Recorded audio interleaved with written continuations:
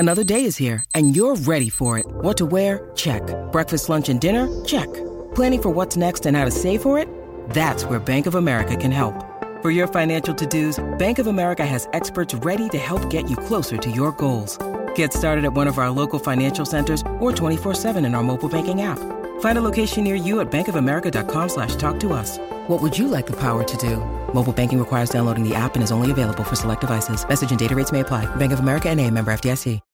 When you need mealtime inspiration, it's worth shopping Kroger, where you'll find over 30,000 mouth-watering choices that excite your inner foodie. And no matter what tasty choice you make, you'll enjoy our everyday low prices, plus extra ways to save, like digital coupons worth over $600 each week. You can also save up to $1 off per gallon at the pump with fuel points. More savings and more inspiring flavors make shopping Kroger worth it every time. Kroger, fresh for everyone. Fuel restrictions apply. Celiac Chronicles is a Maniac Chronicles production.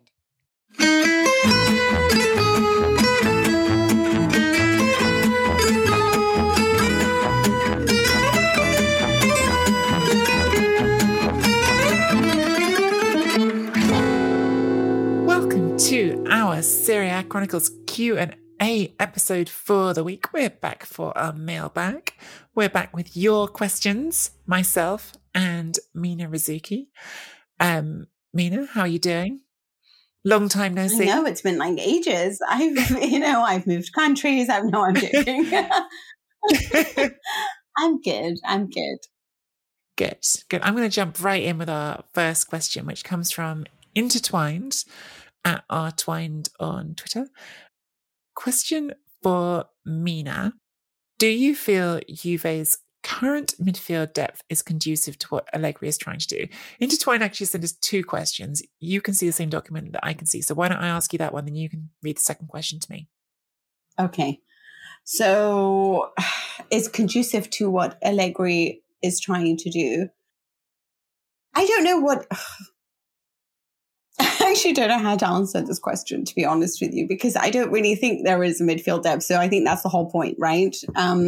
Is what he's trying to do. I think the best midfield that we can do right now is to just shove Locatelli next to somebody who can play well, or allow him to play well or do what it is that he needs to do. I like a 4-4-2, or sort of like a 4-3-1-2 formation. I think it will bring out the best of this team. I'm not really keen on 3-man back lines, but, whatever decides to work. But right now, I'd love to see Arthur alongside Locatelli. Arthur. I called him Arthur. Is it Arthur? Artur? Anyway, next to Locatelli, Artur. I'm not a huge fan of Bentancur. I do think that he's better when he is next to Locatelli. It's an interesting midfield, but I think the way that right now Allegri's designed it is that it minimally doesn't expose them as much as it ought to, because midfield is sort of the weakest straw right now. And this is something that he in particular has always wanted to strengthen. So after the Champions League win in 2017, when Agnelli asked him what it is that he wanted, he said, I really want a midfield. I want options. I want to be able to look at my bench and not have Lamina sitting there, but having alternatives that I could bring in. The way that Zidane had alternatives, where he can introduce the likes of Asensio and Gareth Bale and Alvaro Morata to win the game. That was something that unfortunately wasn't available because there was just not that kind of depth. Instead, eventually they bought Ronaldo, and it was a wonderful player to bring in. But I think what Allegri's always wanted was a packed midfield, and he really wanted Locatelli more than anyone, which is why I think he had to make certain sacrifices for Szczesny and Donnarumma. Not bringing him in, especially considering the contract that Szczesny is on. So I don't know what it is that he's trying to do. He is trying to just make sure that this is a midfield that works well with Paulo Dybala, who likes to drop in, and make sure that they have enough ball players, people who run into space. So I think that most of what he's trying to do right now is just to ensure that there's tight lines. They don't concede when they are defending, and then be able to give them a springboard to allow the beauty of sort of the direct play that is Alvaro Morata and Federico Chiesa, and make sure that Dybala has enough time on the ball to produce what we know he knows how to produce. What about your question? I think Inter overpaid for Correa. Interesting. This is intertwined speaking, not No, Venus. this is, yes, sorry, this is intertwined from Tampa, Florida. I think into overpaid for Correa. I think that's an interesting thought. I don't see him being more of a spark player I don't see him being more than a spark player off the bench, but not someone who can eventually replace Dzeko. I think I agree with you. Do you, Nikki? Well, very different kind of player right away from Edin Dzeko. I think that needs to be said. Not a like for like sort of hold the sort of ball up back to goal number 9 at all, which is what Dzeko is. I found Inter's recruitment this summer confusing I agree. as a whole. Now, the results so far have been pretty good, but the one thing that's been really clear sort of from talking to people is that Hakan Çalhanoğlu was someone that Inzaghi really, really wanted, right? And Çalhanoğlu was a big target for Inzaghi specifically, which is odd because Çalhanoğlu, in my mind, you're going to get the best out of him playing as a number 10. And so far Inter haven't played with a number 10. They've been playing this sort of 5-man midfield, which is, the classic 3-5-2 shape with Inzaghi, and he's playing more as a box-to-box role, which I don't think is his best role. And Correa at Lazio very often was playing as a seconda punta, which is, second striker, like behind Ciro Immobile when they were on together, or as an alternative to, in which case you lead the line. But these are all players who, to me, are starting to crowd up a central area of the pitch in a way that I don't see how it fits together. Lautaro Martinez is your number 9 now, and that's clear. Like, he is the center of the attack and everything should be building off it. I understand Edin Dzeko and Lautaro, because Dzeko will be the selfless target and Lautaro can play off him. Where do you put a number 10 behind them into that mix? I already don't understand. Where do you put a number 10 and Joaquin Correa into that mix? I really, really don't understand, because where's he going? Like, where does Correa get into that? Correa, the best I can see him as, stylistically, is an alternative to Lautaro, actually, not Dzeko. Yeah. But to me, it just feels like this is a player who, an alternative to Lautaro is not a terrible thought, especially because probably the more we learn about the state of Inter's finances, you need to sell Lautaro next summer, which you don't want to admit, but it's probably the truth, given you've just got 200 million euro hole in your latest bank sheet. So maybe he's the alternative to that. And look, Inzaghi knows him, got some good results with him at Lazio in terms of getting him playing well. But to me, in general, it smacks of, we've got a manager, we need a striker, we can't spend too much money. Here's someone who's played with before. I don't think he fits into the team they've built in any obvious way at all. Perfectly well said. Let's move on to the next question, which is from Francesco at Malik Fan. I think that is how you pronounce it. Is there a non-superstar player that you always wanted at your club? Mine was always Arda Turan to come to Juve. Always thought he was wasted at Barcelona. Mandzukic was the other, but that came true and he was amazing. And now I know, Nikki, that for you, non-superstar and then the word Mandzukic made you sort of think, huh? Yeah, well, 2 things made me laugh just there. First of all is that Mandzukic scored, in my opinion, the best ever goal in Champions League final. No, it's not the best ever goal. Come on. I understand you're going to say Zidane. I get it. Zidane's goal wasn't a winning effort, so everyone's going to rate it higher. Zidane against Bayer Leverkusen is the best goal. And it's Zidane. But I think technically what Mandzukic did was ridiculous. For some reason, when you were reading that, I don't know what it was. Like, my brain's just being full of worms today. But you said you thought it was when Francesco said Arda Turan was always wasted at Barcelona. My brain went like, yeah, wasted, man. Like he was drinking or something, which is not the implication. That was actually what made me laugh. Was just this idea that Arda Turan was having a big party, which I'm very certain wasn't the case. So if our bar for a non-superstar is Mandzukic, which, if that's the framing, then I'm understanding this is basically like, it's got to be someone who is not like... Not Haaland, not an Mbappe. Yeah, he's not a Totti, not a Mbappe, not a not a Neymar, I don't know, then I'm going to say that I'm allowed a superstar in his own city, but not ever internationally, Antonio Di Natale. I was absolutely a football crush on Antonio Di Natale for a long time. And do you know what? Actually, if you'd allow it to me, I would say Papu Gomez, almost for the same reason. That's what I was going to say. Yeah.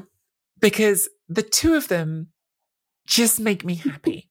Because when they're playing football, I feel like I'm watching people who are having a whale of a time. I watch them and I think, you enjoy this.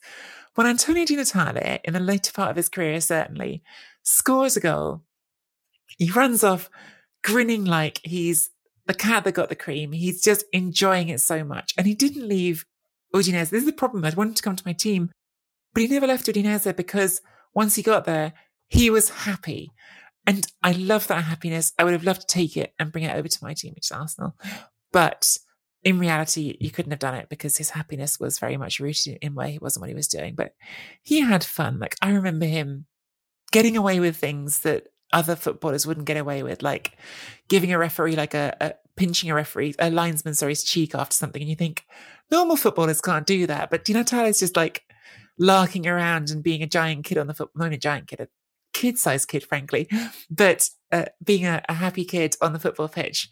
And it makes me happy. And I didn't mean to size shame him there. He was quite short. And you were so considerate. I would have had that joy in any football team for sure. Who's yours? You've got to answer that as well. So you saying Gomez? Well, actually, I'm going to tell you, like, with just my favorite Champions League moment, I think it was the Champions League, yeah, but my favorite Champions League moment, I think ever, yeah, was a particular match between Atletico Madrid when Arda Turan was still there against Barcelona. And I think you will understand this if in any way you understand the Middle East. Yeah. But the linesman did something or basically gave a foul against Arda and to Barcelona, and it just shook him to his core, Arda Turan. And he ended up taking off his boot and throwing it at the linesman. And that for me is just, I don't know if anyone ever watched that wonderful interview in which there was, it was like George Bush and an Iraqi journalist ended up throwing his slipper at him. But it was just, I remember that, yeah. It is just such a Middle Eastern thing to do. And nobody understood it on TV. And so it was a little bit like, oh, did his boot come off? And I'm like, he obviously took it off to throw it at him. But that for me is Arda Turan. I mean, he reached Turkey, he got 16-match suspension, and there's been all sorts of jail sentences, guns. Maybe it's for the best that he sort of didn't end up at Juve, if I'm honest. But Valverde was a huge fan of him, which is why he ended up in Barcelona. And I too thought he was amazing. Mandzukic, amazing. There are so many players that I've loved over the years that haven't been necessarily huge. One is Nicolas Lodero, because I always liked Uruguayans. I wanted him and Suarez. This is before Suarez became like the ginormous name that he became at Liverpool, obviously. I really, really wanted them at Juve. I was so desperate for that at the time. Lodero's career didn't pan out the way that I think that it probably could have. Injuries and everything ruined it for him. I always was a huge fan of Calabria. Like, I don't know what it is about this kid, but from a young age, it was upsetting me when they went for Conti, because in my head, I was like, well, what about Calabria? Like, is no one going to give a chance to Calabria? So I'm really happy that he's come on and been become the player that I feel like was always destined to be. And I want him to really kick on from here. But I mean, if I go through them all, I'd be here forever. But, one player that I was really ecstatic to have managed to keep and on hold on is Claudio Marchisio. And I know there was Paul Pogba and Andrea Pirlo and some of the best names ever, but Marchisio is the one that made my heart sing a lot. And one of the reasons why players like Arda Turan and didn't come to Juve, but players like Pirlo, Vidal, whatever did, was a lot with the way that Juve scouting was so impeccable, because it was also about people. It was about who you were as a human being, what you like to do in your spare time, what your ambitions were, what you felt that you needed to prove, which is why they saw so much in Carlitos Tevez, who ended up being so amazing for Juventus. Marquez is a great shout. I have to say, like, it's, you know, it's yours, not mine. I've given mine, but like, I think for someone who like genuinely wasn't a superstar, because some of these, like we say, they creep towards it. He was nothing close to a superstar, but he was really good. He was really good and so important for Juventus. He absolutely was. Yeah, tactically most intelligent. But he was the one you had at your club, so he doesn't count. All right, he is one that I had in my club. Thank God for that.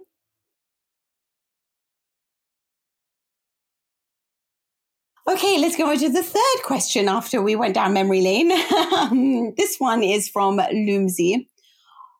I don't know how to say your Twitter handle, Loomsy. I'm going to say at Olumide Adams. No, I'm sorry, Loomsy. We know you've been a long-term follower of our podcasting and we should know how to say your name. We don't. Maybe you can, like, on your, like, write to us and say us how we can pronounce your Twitter handle. But anyway, your question is, I don't know why a mid-table team didn't come for Simi Nwankwo after all his goal exploits. And also, why did Caputo move from a mid-level team to Sampdoria? I feel like Nikki will really know how to answer this one. Is it that there's no need for strikers in the league? Oh, I don't think it's that. I think if anything, it's that there's actually an abundance of goal scorers in the league at the moment. Looking at the reality of Serie A right now, which is the highest scoring league in Europe, as we keep reminding you guys, highest scoring of the top leagues in Europe, certainly, and by quite a way. Lots of teams are finding those goals without too much trouble. Simi, you know I enjoy Simi. I've talked about it on this podcast.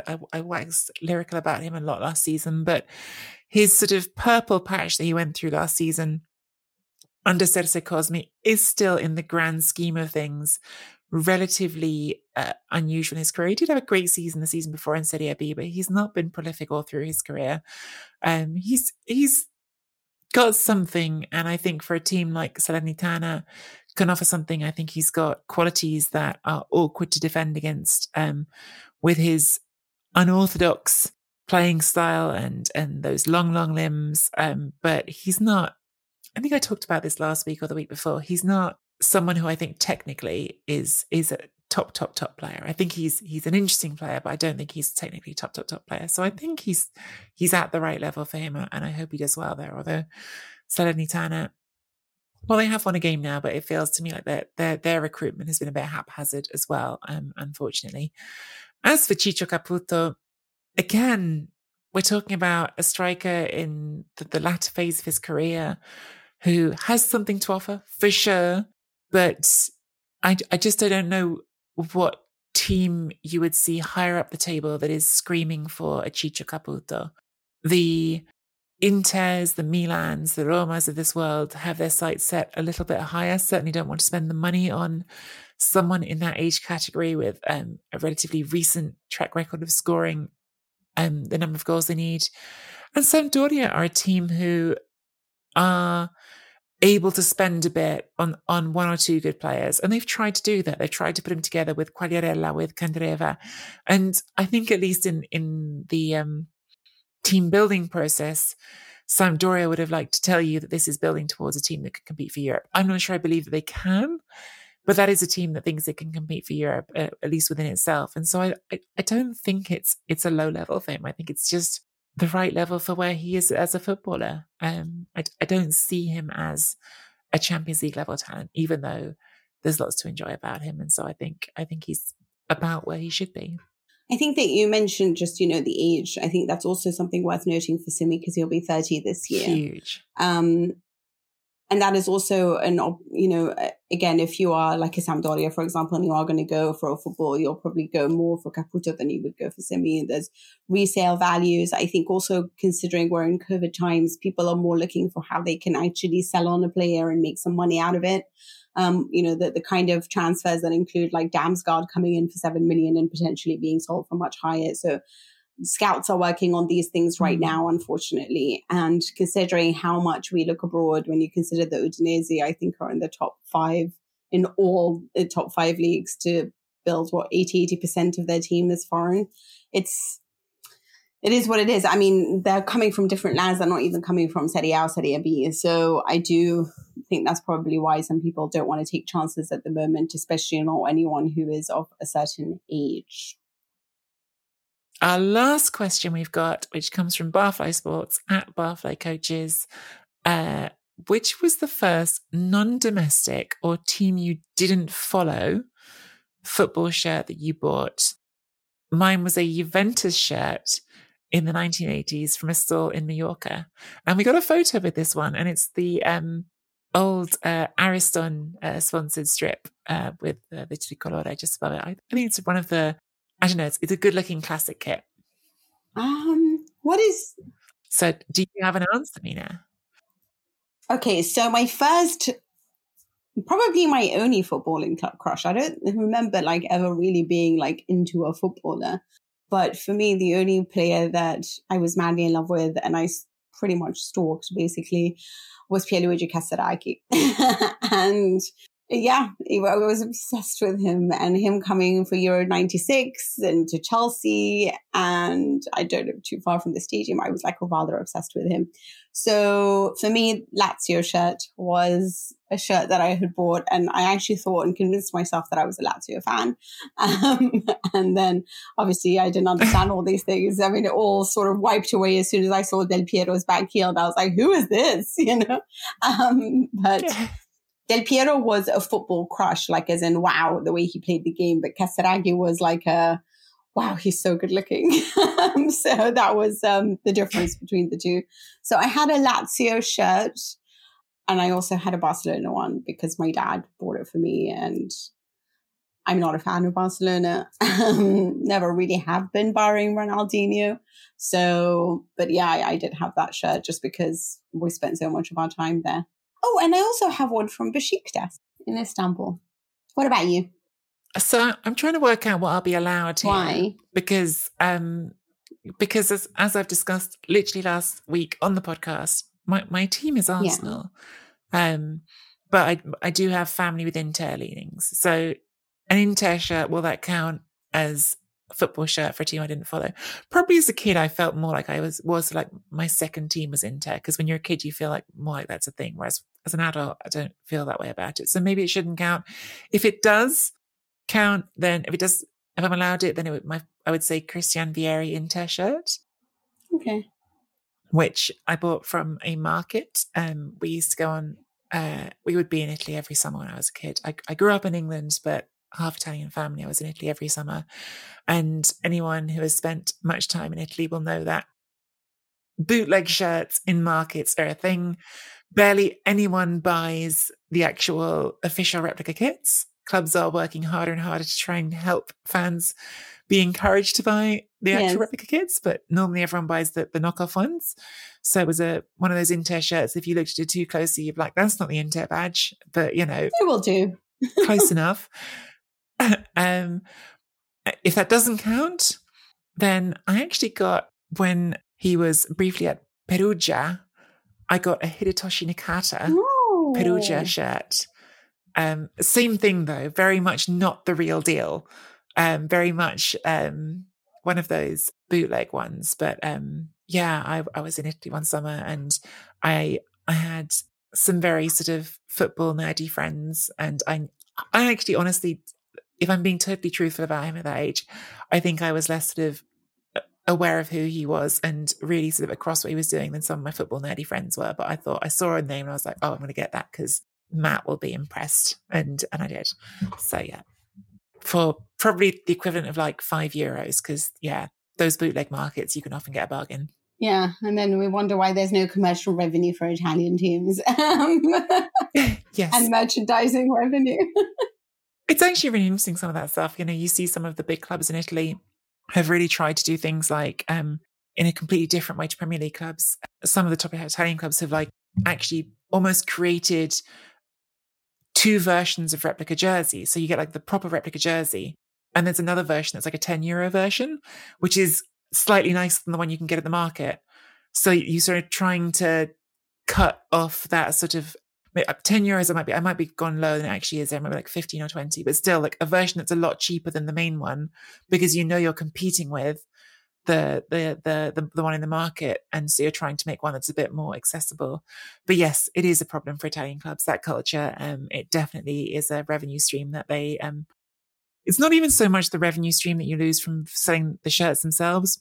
What you lose is the value in the sponsorship deals with the shirt sponsors, because shirt sponsors know they won't sell as many as they would with the Premier League clubs. So it's a challenge. It's genuinely a thing that Italian clubs have been wrestling with. Well, a former Premier League player who made a lot of money, his kid wanted a Ronaldo Juventus shirt at the time, and he asked me if I could get like a bootleg one when I was next in Turin for €10, you know?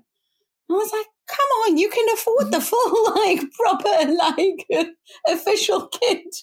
So, but this is how famous these shirts are. So anyway, thank you all for your questions, and we hope you enjoyed the Serie A Chronicles Q&A. Please do keep them coming and get your questions in on Twitter at Serie A Chron Pod with the hashtag Chronicles Q&A. Subscribe to the Serie A Chronicles podcast on your favorite podcast app. I wonder which one is mine. I listen to various podcasts on various platforms.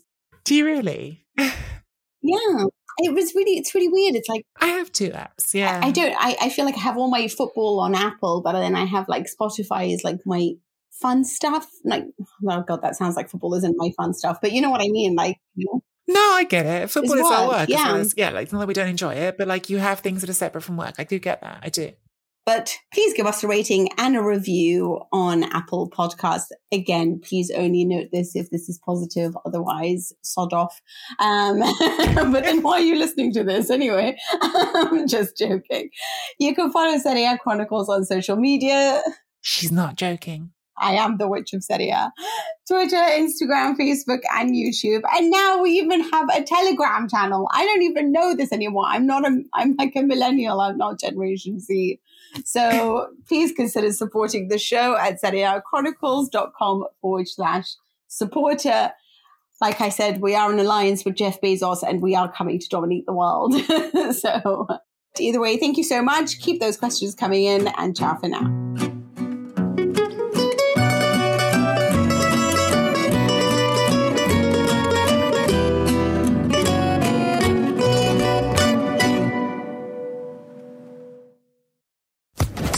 Social Podcast Network.